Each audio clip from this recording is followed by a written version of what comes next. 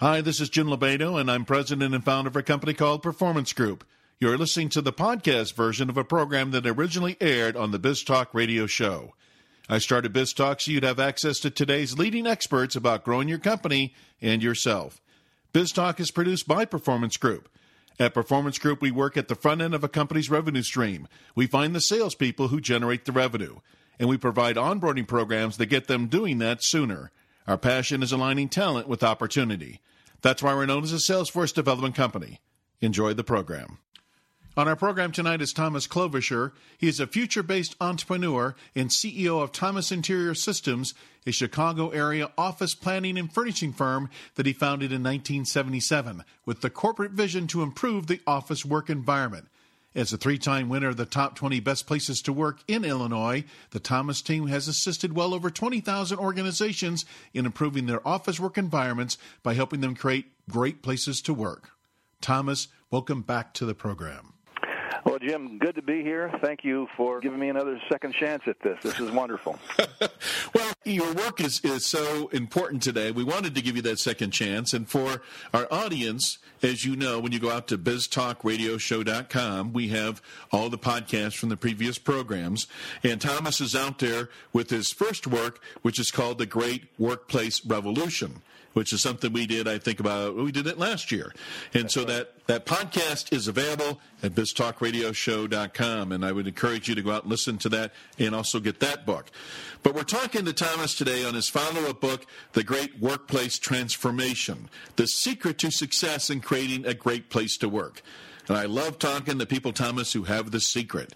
So your first book, The Great Workplace Revolution, made sense. What is it about the second book, The Great Workplace Transformation, that we're going to learn as a follow-up to the first one? Well, that's a good question, Jim. And the first book, of course, is more of a textbook style.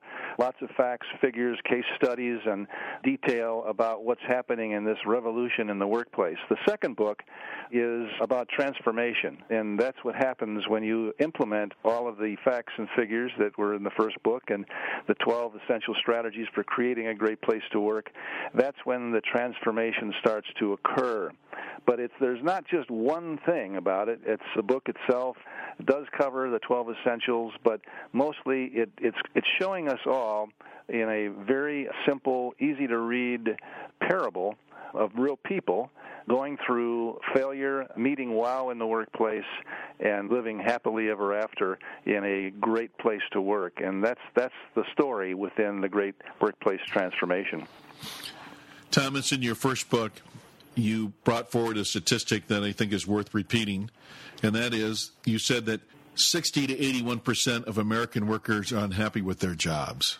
And when you listen to that, you hear that statistics, it's like, wow.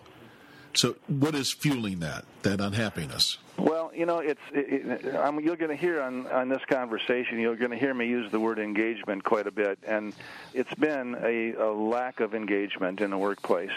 It's a sad statistic to think in terms of how many people that would represent in the American workforce. But when you start talking about as high as 81% of our employees, just look at your own organization and you start to do the math and you figure how many people that is. But the whole matter of engagement is really everything. And so many companies today are still operating their organizations and leading their organization using 20th century management style and in a 21st century business. And things have changed so rapidly in just the last decade that if you're not really staying on top of it and learning along with your employees, you're going to be left behind. And unfortunately, those statistics point that out, that 60 to 81% of the workforce are just disillusioned with their jobs. Now, on the other side, if I may quickly add, the ones that are engaged, those companies are just going off the charts. They're the Amazons and the Googles and the Zappos of the world, and they are doing so well that it's absolutely amazing. And Thomas, this is kind of a related question that is thought of listening to you. When you mention Zappos and Amazon and Google, In the great scheme of things, those are all relatively new companies as compared to Microsoft or IBM or even Apple, right? Sure. So is it the fact that they're newer and they don't have some of the baggage from the last 20, 30 years they're carrying forward that allows them to create this great work environment? Or are they actually doing something different that some of the companies that have been around for a while haven't figured out? Well, it's probably some of both, but the interesting thing is when you have newer companies, especially in the technology field, they are usually led, as we all know, by younger people, younger leaders. And I speak throughout both books a lot about the generations in the workplace. There's 4 generations now. In 2020, the 5th generation will enter. And each of those generations, people going from the early 20s to as high as now coming back to work at 70 and 80 years of age and working in the same workplace side by side. And there has to be a sensitivity to each of those generations to make the magic happen. And I think that some of the newer companies, the ones who are led by younger people, are the ones that get it. Now, they have a hard time relating to the older folks, the boomers and the traditionalists, but they are somehow able to make that transition. And one of the ways they've done it, I think, unfortunately, is they have only hired people in the first 2 generations, or 3 at most. But they're getting it, and as they learn to be generational coaches and be able to jump across the age barriers and relate to each other, they're being very successful. I mean, and you look at what they provide for their employees in the way of the engagement benefits, it's way off the charts compared to a traditionally run company where it's 9 to 5. Maybe you get free coffee and pat on the back at your yearly review. Whereas today at the companies we just spoke of in the technology field, they have a Starbucks on site. They have all of the famous restaurants on site in the same building. They have work schedules that are flexible. They can work at home if they wish to, or at the office, and on it goes. And it's just a different environment. In your first book, The Great Workplace Revolution, you get into those 4 different generations in the workplace today. And so when you talk about, in the new book, The Great Workplace Transformation, you mentioned the 12 essential strategies for creating a great workplace. Are the 12 strategies existing today because there are 4 generations in the workplace, or are these 12 strategies a strategy that will stand the test of time that'll work 20 years from now?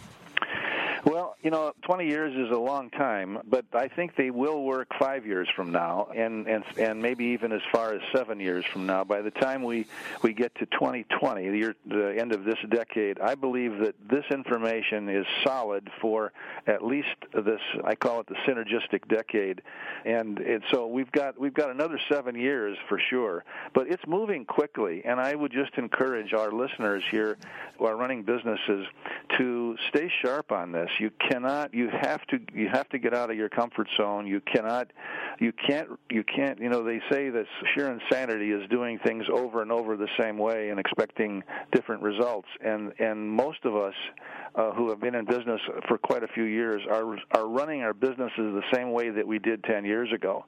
And as we know that Moore's Law, as far as technology, that we know that every 18 months, technology capacity and intelligence doubles.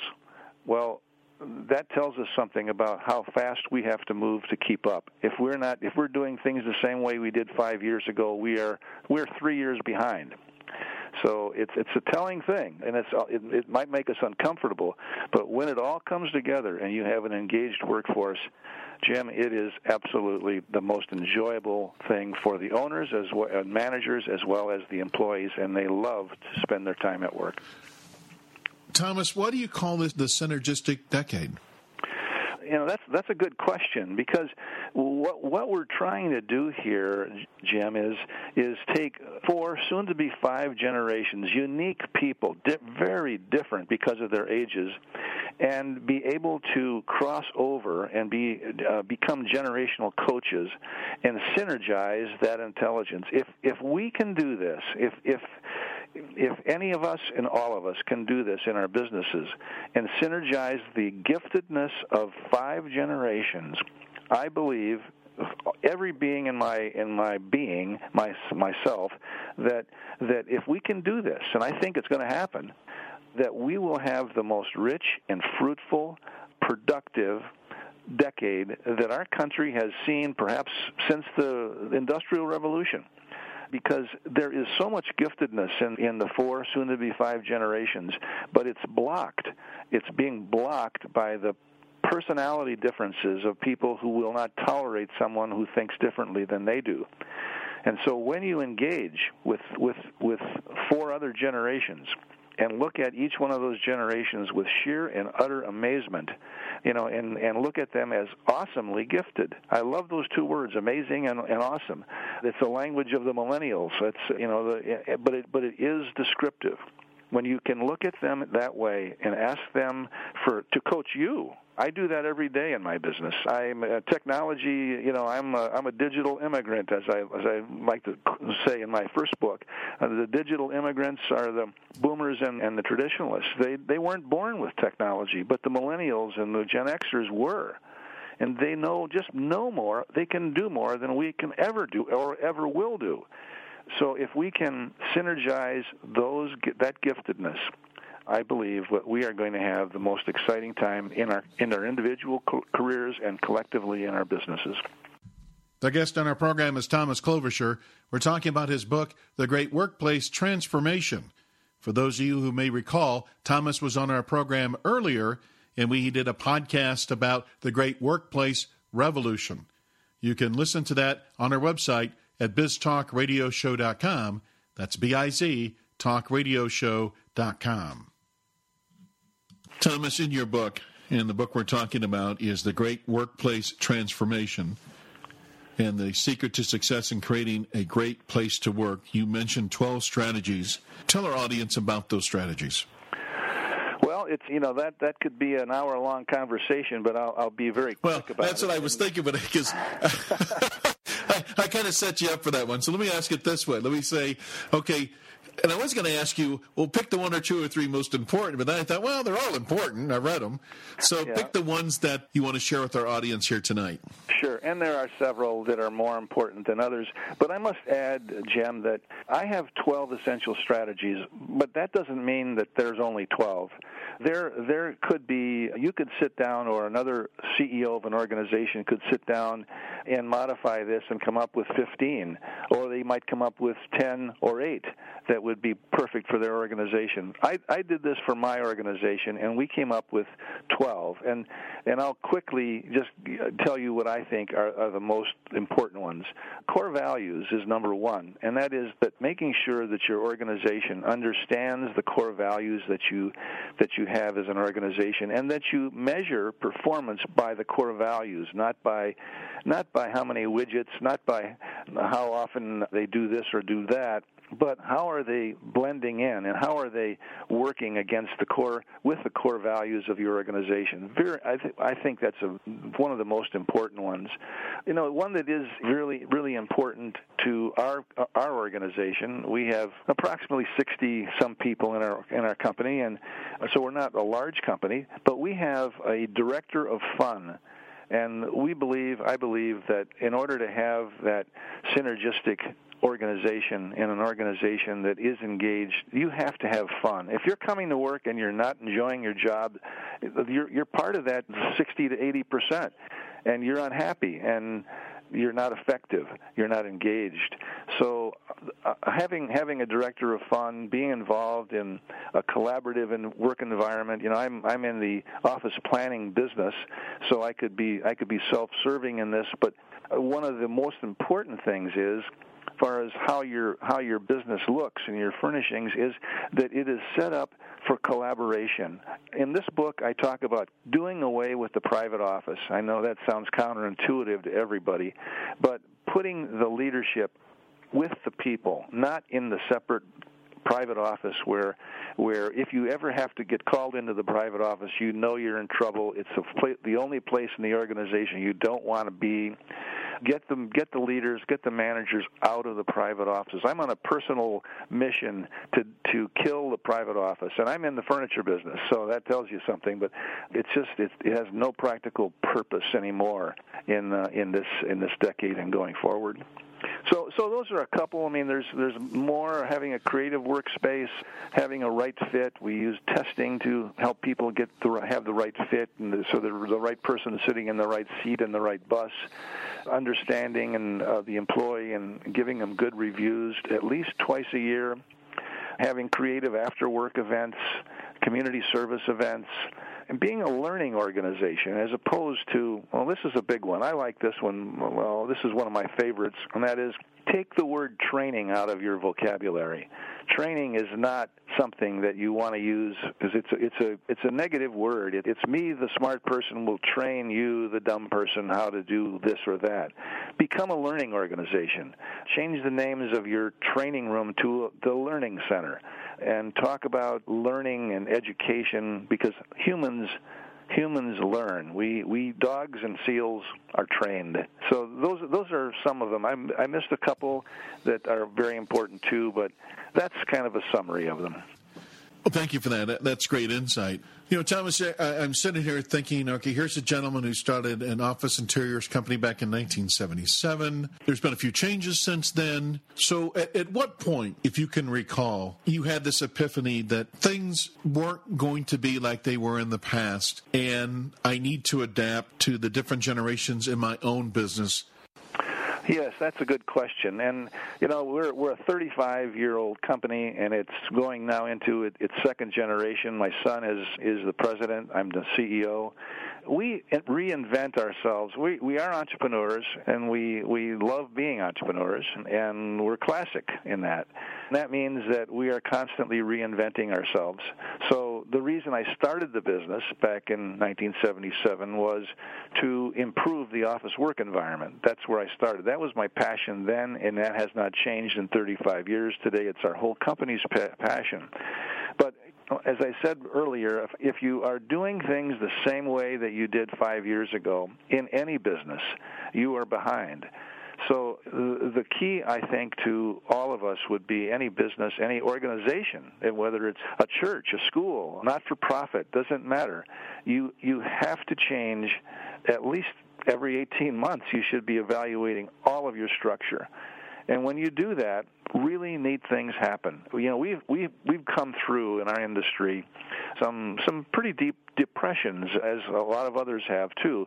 But back in 2008 and 2009, our industry was literally cut in half because of construction and all the rest.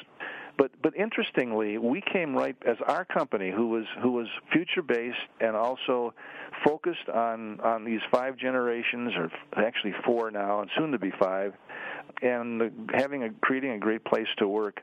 We sprung back so quickly. Most of our competitors are still holding on by their fingernails. Their businesses are not doing well. Many of them have gone out of business, and we have doubled our business. We doubled our business in 2.5 years, as a result of, I think, being an engaged company and having a great place to work. Going through this transformation, how is that going to help me recruit and hire better people? Yes. That is the $1 million question right there, because if you don't have the creative people today on your staff, you're going to lose. The people with the creative people are the ones who are winning today, and that's why the big names that we mentioned at the beginning of our conversation have done so well. How they're impacting our whole world with the technology. If you are literally a great place to work, and if you have an engaged workforce. There's studies now that have just recently come out, and it's really incredible. There's a company called Towers Watson, and they have a global report that they have just recently published, late in 2012. They have tested some 32,000 companies worldwide. They're the largest HR firm in the world, I'm told. And they now have determined, without a shadow of doubt, that the companies who are great places to work, who have an engaged workforce. That means a happy, engaged workforce. That those companies have a bottom line that is 3 times greater than those that do not have engaged workforces. So I like to think of that as the what's in it for me. When I give a talk or I'm leading a discussion on this subject, I start with that. And I start with that because most of us, we pick up a book or an article and we start to read it and we get bored and we put it back down again. Well, I say start on my book. I have that report in the afterword of the book. And so I tell people, I want you to read my book backwards. Start with the afterword about the Towers-Watson report. That will compel you to want to do the things in the front of the book. And when you do, you will have the best people. The most creative people have lots of choices, even in a down economy. They always will have a job, and they know it, and they will insist upon working for creative companies and in a creative environment. And that's the bottom line. So, Thomas, you're with a CEO of a company today. The one piece of advice you're giving them is what? The one piece of advice that I would give, and I do this almost every day of my life, we have a large team of salespeople who are out looking for organizations who are in transition, who are going through change, moving to a new location, and I tell them that when they are in a transition mode, they may not be moving. They might just be deciding that it's time they have to change. That is possibly the most exciting experience that any organization can go through when they impact change in their organization. Everybody loves change if it's positive change.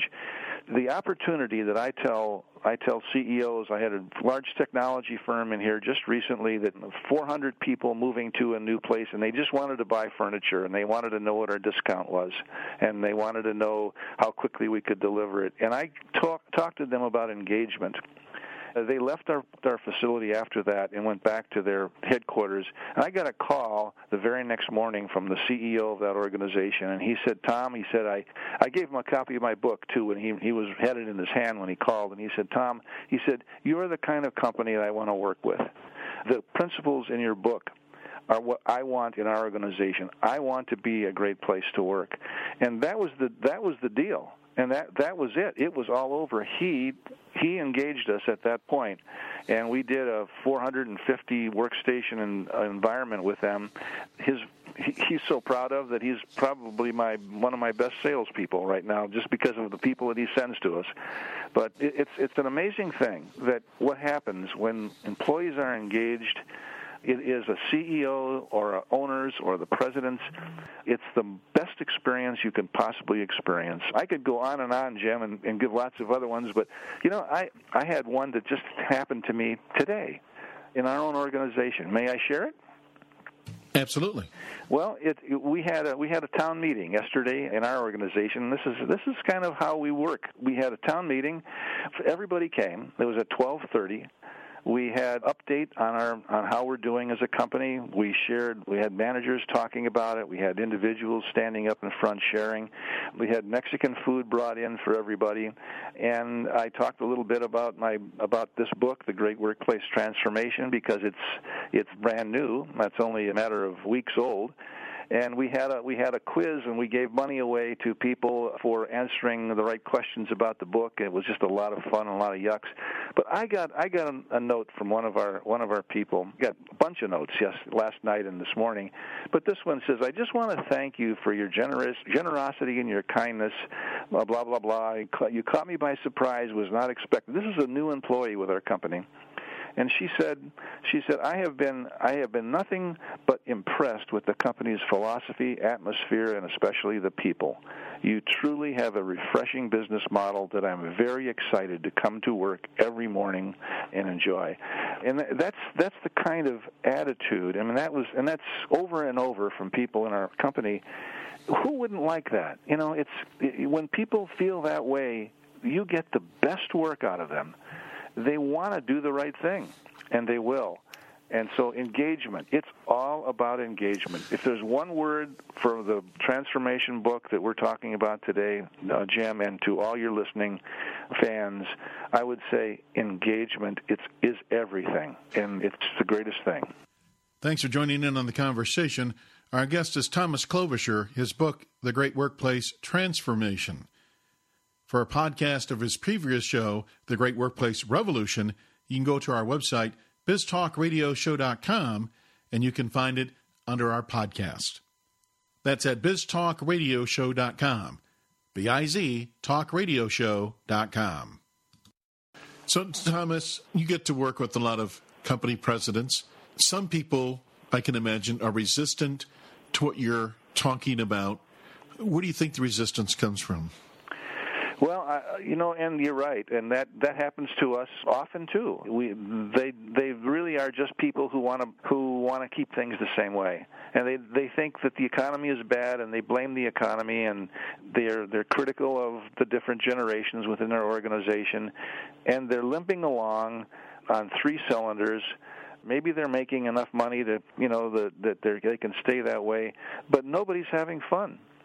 And some people are able to change, like my technology friend here. He went from the old way to the new way overnight. But some people just can't get it. They won't get it. They just want to do it the same old, same old. And my suggestion to them would be sell your business, because you're not going to get anywhere with it. It's going to do better, just sell it, because if you're not engaged, if their people aren't engaged, nobody's having fun, and that person isn't having fun. You can almost read it in their eyes and in their face. They come to work and they don't like their employees. The employees don't like them. The results are poor, and nobody wins. In my writing and in this whole concept of the great workplace revolution and transformation, I end almost every page with the phrase that it's the revolution and the transformation where everybody wins. And that's what this is all about. If you have employees who are not winning with you, they're disengaged. If you're not winning, you're disengaged. So it's just such a beautiful thing when you have everybody pulling on the oars in the same direction, and the customers love it, your suppliers love it, the owners love it, the stockholders love it. Everybody wins. So, Thomas, is there one question we should ask you tonight that we haven't asked you? Well, that's a good one. I just would say, why should we do this? Why should I even consider moving forward? Things are okay, the economy's going to come back one of these days. The question I would say is, how important is engagement? And I would say it's everything. So I may be repeating myself with that, but if anyone listening today hears anything, wants to carry away any one thing that I have said in this conversation with Jim, I would say engagement is a beautiful thing. Many of us are married, many of us have families, and sometimes they're engaged and sometimes they're disengaged and bad things happen. We can all relate to the feeling of disengagement. You're alone, you don't feel good, it's not motivating. And then think of the very best thing that's happened to you, and when things were really good, and you were all engaged and all going in the same direction. And work then is fun. And I would just end with saying, isn't it better to be fun in the workplace? And isn't it better to have a 3 times greater bottom line than you have today because of that betterness? Yeah, with a 3 times better bottom line, you can buy some fun. That's right. It's just a wonderful time to be in business. And if any of your listeners I'll speak to them now, if I may, and just say, if you're hear yourself repeating that the economy is bad, and and it's going to get better maybe someday, and I'm just going to put up with this because nobody cares like I care, you have a disengaged position. And you need to get out of that. You need to move toward engagement, and and if you're the leader of the organization, you need to start with understanding the 4, soon to be 5 generations, and then start to engage yourself with the 12 essential strategies. This storybook, The Great Workplace Transformation, is a fable, and it's about a person who was about ready to be fired. He was a VP of sales for a company, and he was failing miserably, and he had two choices. One would be to take his pink slip and leave that day, or go visit a company that was sort of a Zappos-style company, to go in for a couple of weeks of learning how to become a great place to work coach. And he takes that up, and he goes in totally negative, and he comes back out as a winner, and then he takes that back to his organization, and everybody wins. It's a neat story. It's simple. It's a 2-hour read, and you get it when you're finished. It's just something I would say to, and of course I'm passionate about this, but I tell it to everybody that I have more than 2 minutes to talk to. The subject comes up, because who wouldn't want to be happy rather than unhappy and disengaged? That would be the end of my comment for that, long as it was. Well, I appreciate that, Thomas. And if people wanted to learn more about the Great Workplace Transformation, where would they go? Well, they could go to my blog site, which is rich with videos. You could download an executive summary of the book, and that's at www.thegreatworkplacerevolution.com. I'll say that again, www.thegreatworkplacerevolution.com. You can reach me at Thomas Interior Systems. That's our company. We're in the Chicago area, Bloomingdale, Illinois. And our website is thomasinterior.com. Just THOMAS interior, no S.com, and you'll get some more of that information. But the blog site will give you a lot of information. You can meet with me on Facebook, on Twitter, on YouTube. I'm all over the place trying to keep up with all the millennials and the technology, but there's a lot of information there, and I'd encourage you to take part in some of it. Thomas, thanks for being on the program. Well, thank you, sir. It's great to be here. This or other BizTalk podcasts may be downloaded by visiting our website, biztalkradioshow.com, or you can subscribe to BizTalk through iTunes. Follow us on Twitter at BizTalk1040 and like us on Facebook. If you want to learn the strategies finding and getting performance out of A-player salespeople, contact Performance Group by calling 800-950-9509 or visit us on the web at pmgllc.net. This has been your host, Jim Lobato.